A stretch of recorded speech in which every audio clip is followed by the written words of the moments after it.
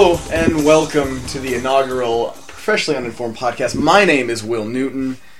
And I am Blake Johnston. That is my always on time with his cues partner, Blake Johnston. It's the first podcast. It is the first podcast, and we're going to iron out the kinks eventually. This is something of a passion project of ours. Both of us are very interested in getting into broadcasting in one way or the other, and talking about pop culture and sports and whatever else, and arguing about those things. A lot of arguing. Is a lot of it's a lot of what we do on a daily basis.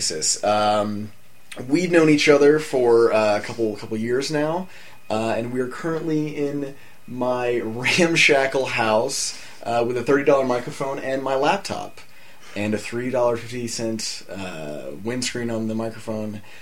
Let's get to it. I think for this first one, normally what we're going to be doing is a little sports, a little pop culture. Will being the pop culture person, me being the sports person. And no overlap at all, so we'll be very, very boring conversations. But for this first one, I think the biggest thing in film world right now is Jude Law. Yeah, Jude Law. Jude Law. Yeah, Alfie. Alfie has been tearing. They released it in 3D.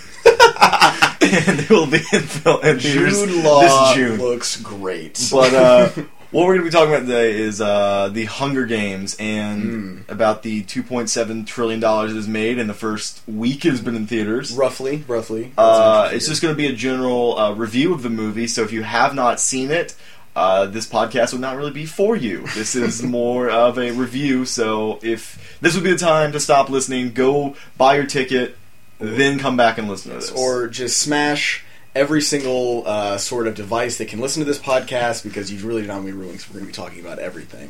Well, I'll get it started off. I think we have very differing, somewhat differing opinions on the movie. I generally liked it. I enjoyed a good chunk of it, but you did not.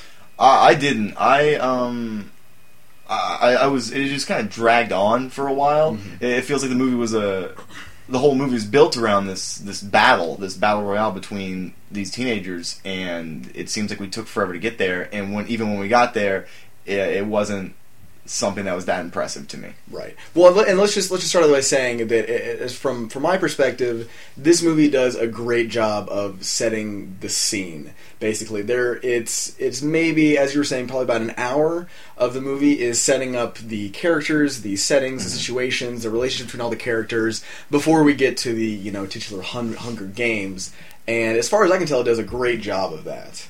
Right. I was never ever lost ever. I have heard from people who have read the books. Oh, and that should also be something that we should go ahead and tell, is that neither of us have read the books. We're not readers. We don't like books. So because we think they're better should be used. But I feel like this is the better way to do this, because we came in with zero expectations, no previous story, so we could not be let down. Exactly. And we are reviewing the film here, not the book. How it translates to film or the adaptation in general. We're saying how the movie did on just a purely standalone basis. Right. And from what I can tell, going in with absolutely no knowledge besides the basic, it's kids killing each other, I was... That classic monologue. It's really, isn't it a tale as old as time, I think. I really think that it's time for Disney to get on this bandwagon and just make a, kids killing each other starring Raven-Symoné. Because, every time she kills somebody, we can all say, that's just so Raven. Or that wasn't very Raven. But anyway, so at my general overall outlook on the movie is that I think it did a very well job. I think Jennifer Lawrence, who plays Katniss, did a great job. But you were going to talk more about, you said it kind of dragged on. What do you mean by it dragged on? Well, just part of it, from the beginning, it just starts off with her just hunting in the woods. I agree with the fact that the characters were kind of well defined. I could tell that Katniss was kind of the hard-ass girl, obviously. And there's this Gale guy who he was never really that explained very well. You could tell there was something between them, but it wasn't really there's just them hanging out in the woods, and then the next moment he's holding her screaming, crying little sister. Right. And there's apparently they're friends. Yeah, apparently they're friends. Friends with benefits. There's some sort of fake love triangle going on, which we'll get into that later. We'll get into that. I thought that where the movie really hit its stride is in that first scene, the reaping scene, when they get chosen for the Hunger Games. That's the one time the movie really just kind of slows down, lets the scene speak for itself. The whole rest of the movie is just moving at an absolute breakneck pace. It's very hard to get all the subplots in there, so it is moving very, very, very, very quickly. Yeah, I think that's kind of in Gary Ross's own fault. I think he tried to incorporate the book way too much, because most of the times when you make books into movies, you just can't do that, because books have so many different plots going at once, but you're just reading along. Mm-hmm. Audience have a short attention span. This movie was 2.5 hours. Imagine all the crap they had to cut from the book just to get it to 2.5 hours. Exactly. I feel like they could have toned down some of the storyline. I don't know. The reaping scene, I really enjoyed that. As a director, though, I don't think he did a good enough job setting up the scene, because I don't know. It could have worked better with the silence. No dramatic music, nothing that really that wowed you during that scene. There was the I volunteer thing. It was just it was complete silence, and all you heard was the footsteps of girls them walking their little sister up, and then all of a sudden she just jumps out of nowhere. I volunteer. It's could have been built up a little bit more, because that's such a huge pivotal part of the movie that happens in the first 20 minutes. Well, I think mainly what that was doing is showing that since this is the 75th Hunger Games, it kind of shows that their little civilization in District 12 is very much beaten down. There's no more really there's no revolutionary fervor. Right. That happens much later with the little black girl. I think it's District 11, maybe. District 11 was all it was. That was the riot. We actually do need to talk about this. We'll just go ahead and talk about it just because right now the racism in this movie, and of the fans is something that needs to be addressed. I think it's certainly something that's not going to be easily swept under the table, basically. Yeah. Honestly, with the racism, I think it was just more of the fact that it was extremely politically incorrect.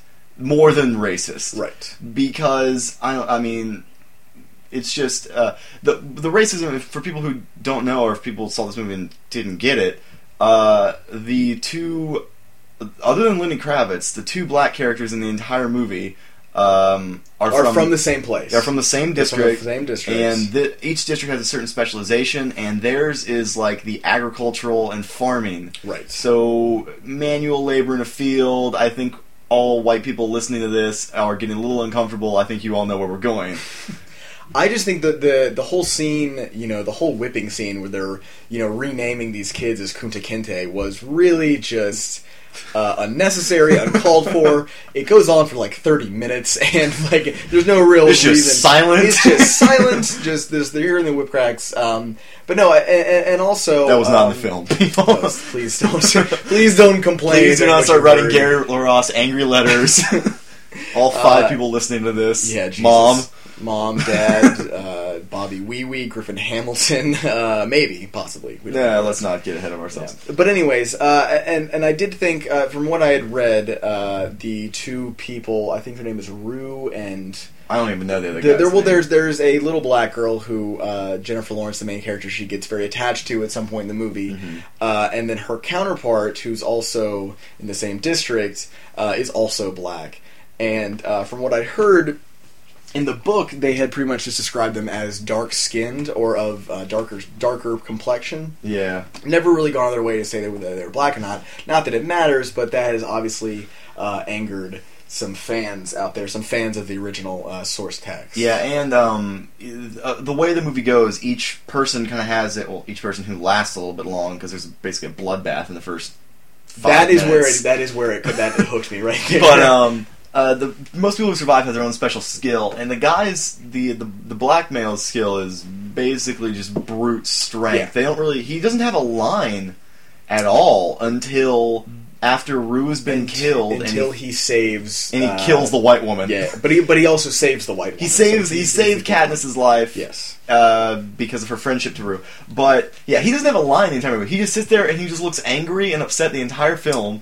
And then Rue's skill is she can climb trees very well, and yes, which I mean is not. it's one of those things where, like you're saying, like we have a lot of characters, including those two, that are very underdeveloped. Like all we really know about these characters is she can climb trees really well, little girl can climb trees really well, and that the other black kid is somehow in the same district with her.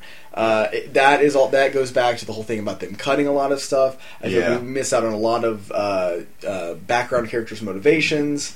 We don't get to hear the inner monologue of the main character.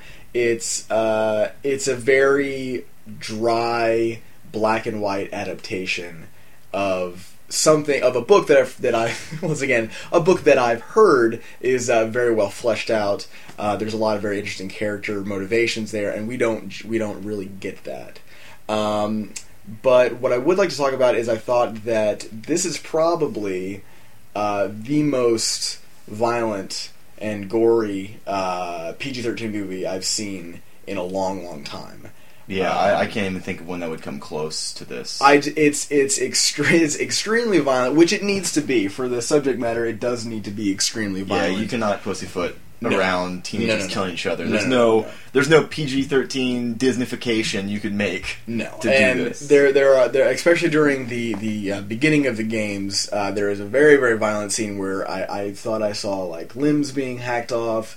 I thought I saw at least one decapitation, a lot of blood, a lot of teenager on teenager violence. Yeah, I'll give them the credit for being able to do that without it looking fake, but also keeping it in the PG-13 rating, because a lot of like quick cutaways. Like at one point, I mean, there's like the people who entered the Hunger Games range between the age of 12 and 18. So Rue is one of them, and there's a young boy who has no lines, but he's a little white boy who has like taken out has really like an early. afro. He looks like Justin Guarini from the first season of American Idol. He has like that kind of hair. He's like a 12-year-old version of him. And within the first a minute of the actual Hunger Games, he gets just hacked in the face with some sort of sword or like some sort of weapon by a lead bad guy, Kato. Kato, yes, which is a Kato. great fucking name Kato. for a bad guy. For an evil, giant, Hitler Youth-looking blonde It really kid. makes sense that you need to have his name be as scary as possible. Who, by the way, also known, did not know this, he's the little blonde boy from Race to Witch Mountain. That horrible movie with The Rock? Yeah, that's him. He grew up within like a span of 3 years to be this giant Hitler Youth warrior who was just destroying people. It's very interesting. We need to have an entire episode just on The Rock, his career, just everything that's been going on with that guy, and it's really fascinating. I guess part of going into just the gore of this, I honestly felt uncomfortable at some points watching this movie, and I can watch a lot of movies that are pretty gory and they're not be fazed by them or laugh, but I guess that is one good thing. You were really immersed into this world, and it was extremely uncomfortable. We were just picking two teenagers from each district, and they're gonna kill each other. Yes. And just like that whole build up to the fight, just looking at all these characters, they're all gonna die. Just like knowing, like, okay, I have to know the main character's gonna live, but looking at every other these characters, going, they're all gonna die. Yes. Within the next hour of this movie, I'm gonna watch each one of these people die. It really it does a good job of establishing the what's at stake here. It never. It doesn't. At the beginning, when they're doing these training scenes, they're all kind of joking around with each other, and they seem like, there's the bully group, there's like the evil kids, as it were, and then there's the kids you're supposed to root for in the movie, and they kind of like build like these sides, and like one side is always picking on the other, and I just kept thinking the entire time is like, these kids have to kill each other, and they're acting like they're at summer camp. Like, yeah, that was really weird. It's very nobody seems to realize like how just bad it's going to get, and maybe that's why that makes that first scene of real violence so shocking. Yeah. Is because we don't really ever get that. We never get that sense before they get to the games. Yeah, and then they just kind of throw you in there, just like, holy crap, these kids are all getting murdered. Yeah, it does a very, very good job of that. Another thing I want to talk about this, and I'll call this the Twilight Syndrome, is, and I've talked to people about this before, and I know that the love triangle in this movie is something that is put upon the characters. It's not necessarily them feeling anything real, but it's done on survival. I still felt that it was extremely contrived and took me out of the movie quite a bit. Also, I hate Josh Hutcherson. Yeah, he is just terrible. He plays a character called Peter Malark, I believe, in this movie, and he is just cannot carry a scene at all. Very, very annoying young man. Yeah, really whiny and just... there was just no point, even in the build-up to the actual games. Like, he's having his little, like, mood swings and stuff, and it's like the whole time, it's just, I don't care. Like, I really don't care about your poor backstory with your mother and how she said that she basically just told you were going to die. Like, it was so bad. One of the reason you could tell, though, is because I think Woody Harrelson was just acting circles around this entire cast. Oh, of course. Really. Woody Harrelson may have been the best performance in the whole movie. We have to say, yeah, Woody Harrelson is fantastic. I think all the supporting characters did a really... all the older supporting characters who were not involved in the games are the best actors in the movie. Yes. Donald Sutherland kills anything, but he's amazing as the evil president. He probably has about maybe 6 lines the entire movie, but he adds such weight and gravitas. Like, you can literally feel like this guy... Stanley Tucci Tucci's great. As, like, the announcer, like the E Hollywood guy of the Hunger Games. Chewing the scenery like no other. Like, he looks like a young Christopher Walken. Just absolutely out-acting everybody. Oh, God. Even Lenny Kravitz, I felt had... and I've never seen Lenny Kravitz in anything before, but he seemed like a very sympathetic character. Yeah, I really enjoyed Senna as a character. I don't think he was bad at all. But back to the love triangle. I will say, for the first 3/4 of the film, I was totally on board. Like I said before, I think Jennifer Lawrence does a amazing job as Katniss. Really good. She's in pretty much every single scene or every single shot. She is the movie.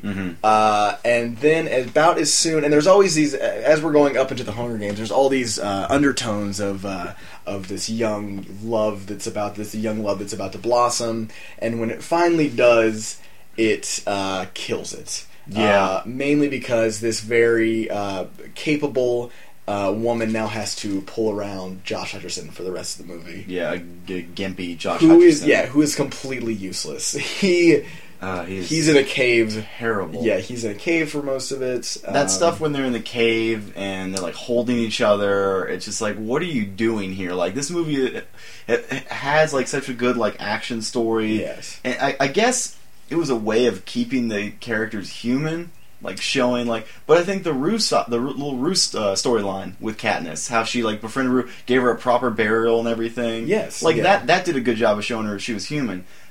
I don't feel you needed this, and then we just show flashes to Gale back at home, and he wouldn't say anything. It's just him working in the wood shop, working in like the wood shop or the coal mine or whatever the hell they do in that district. Yeah. He is just like angrily staring at the television, and then just goes back to not saying anything and just looking pretty. Like that's really all he does. Yeah, it's creating tension where there really isn't any. I am never at this point wondering what is happening with this other guy back at home. Oh. I don't really what's Gale doing? Yeah, what's he up to? Like, I don't care. I really could care less. But it does. I will say that, as I said before, I enjoyed like 75% of the movie. I thought it was a well-made, if not artistically made, it's just very capably directed. I think Gary Ross, what he's done in Pleasantville. Yeah, Pleasantville. And, something else. Just name movies with Tobey Maguire in them. And it is something else with Tobey Maguire. Odds are he directed it. Yeah, it's Pleasantville and Seabiscuit. Seabiscuit. He wrote Big. He wrote Big. He's a very capable screenwriter and director. He's no Martin Scorsese. Let's not say that. He's not putting his individual stamp on that. He's a very fly-on-the-wall director. Mr. Baseball with Tom Selleck. Okay, well, he did Mr. Baseball. We're just looking at the IMDb here. Lassie. He wrote Lassie. That movie Dave with Kevin Kline when he becomes the president. Oh, that movie's He's like the stunt double for the president. And just by some weird twisted events, he goes into a coma, and instead of, the country, going to the president, they go, let's just pick this comedian. Let's just pick the... Oh, I forgot how bad that movie is. It's the equivalent... Like, Kevin Kline is such an overacting, just like, look at me actor. Like, he never disappears into role. He was always like, oh, that's Kevin Kline. Yeah, like, that's Kevin Kline doing a movie. That's Kevin Kline. The movie is essentially if, in 1991 or something, George Bush Sr. had a heart attack, and they put Dana Carvey as the president. It's essentially what this movie is. Which, honestly, would not have been a bad idea. I would have totally supported that move. Dana Carvey's a great American hero. Here comes a connection that you will never see coming. I could see some connections between Hunger Games and Dave. Not that any that I can explain, but I just really felt like making that stretch. If there's anything we can learn from this, is that the degree of separation between Dave and the Hunger Games is one thing. Yeah. It's very, very close. So but the list of movies that he's written, you look at the list of them, and Hunger Games does not coincide with a single one of them. No. But, like, as I said, it's very capable. It never feels... I didn't think it ever... felt like it was going on too long. Even some of the stuff in the Capitol was intriguing to me, as I didn't know any of the backstory. So yeah, I was very. This is the worst review because I think we're both just kind of like, yeah, it was okay. One thing I didn't get was I just didn't like. I didn't feel like there was like a rising action that was like leading to like the big climax. Like, not at all. That big fight scene on the top where they throw Kato off and he gets eaten by the dogs. Yeah. I had no idea that was the big scene of the movie. Yeah, like it took me until the point where he had little wimpy PETA like by the throat, and it's like this weird like Mexican standoff until she shoots him in the hand, and I like as he's standing there and they start talking, and I'm like, This is it. Like, I was like, oh, this is the end of the movie. Like, I had no idea. For people who haven't seen it, they're just all of a sudden these mutant dog things show up, and they're supposed to be taking out the last 5 remaining. There's like 4 left. There's 4 left. There's the black guy. There's Kato. There's PETA and Katniss. Yes, and they and a lot of them get killed off screen, and until there's these 3 left, the main bad guy, and he gets torn apart by 8 of these dogs. Screaming the entire way. It's probably one of the most violent deaths since Scar. It's really the scene though is kind of quick how they did it. It was just all of a sudden they're running from the dogs, and then they're on top of that little tent, cornucopia. The cornucopia. They're on top of it, and then Kato just pops up out of nowhere. He's just there. I didn't know. Yeah, I don't know where he came from. It's a flat metal surface. There's no hiding places on it. I'm gonna say there's a series of air ducts around. There's not a wall to hide behind. It's just a roof of a building. Yeah. So I don't know where he came from. It's in this big open field. He's just there, and there's a fight, and Kato ends up dying. But the one thing I will say, in the book, that scene apparently what happens is they fight. That goes on for 2 days. He is being torn apart and toyed with by these dogs for 2 whole days. Oh my god. And then finally Katniss puts him out of his misery and kills him by shooting him in the head with the arrow. But in the movie, they made it last about a minute. A minute and a half. But yeah, he was being tortured in the book. I will say, some of the social satire in the book, it's very 1984 light. It's very, dystopian future 101 kind of, where there's this large ruling class, and then they keep everybody else down. But I will say that the violence in the source text is definitely not playing around. They're not half-assed. No, which I found very strange. That if one of those characters would have said, they see the dogs that are ripping the guy apart, they would have said, "Holy shit, look at that, R rating." Yeah. Or "Holy fuck, I'm getting bit in the nuts by dogs," R rating. But you can show people getting torn apart by dogs. Just main. Just absolutely just terrible. But yeah, I think that's all we really have to say about it. Really, I think it's. Well, what was your overall grade? A school grade. We're going on school grade. We're going AV Club rating. Oh, this is exciting. This is one of those times where spontaneity is really good, because we actually haven't discussed this beforehand. I will say a solid B. I enjoyed myself. I would go with C+. C+. Yeah. Yeah. It's just meh. That's my best response. And people who are listening to this, it's not like you're not going to go see it. Everybody and their mother has already seen this. You basically will be forced to see it. You will be forced to see it. Well, that's about it for this section of the podcast. We're gonna go and edit and then talk about something else in a bit, I feel like. Yeah. Yep. So we'll post the next one soon. Keep it up. See ya. A little less conversation, a little more action. All this aggravation ain't satisfaction in me. A little more bite, a little less spark. A little less fight, a little more spark. Close your mind and open up your heart and let me satisfy me. Satisfy me, baby. Baby, close your eyes and listen to the music. Dig to the summer breeze. It's a groovy night and I can show you how to use it. Come along with me and put your mind at ease. Hey, a little less conversation, a little more action.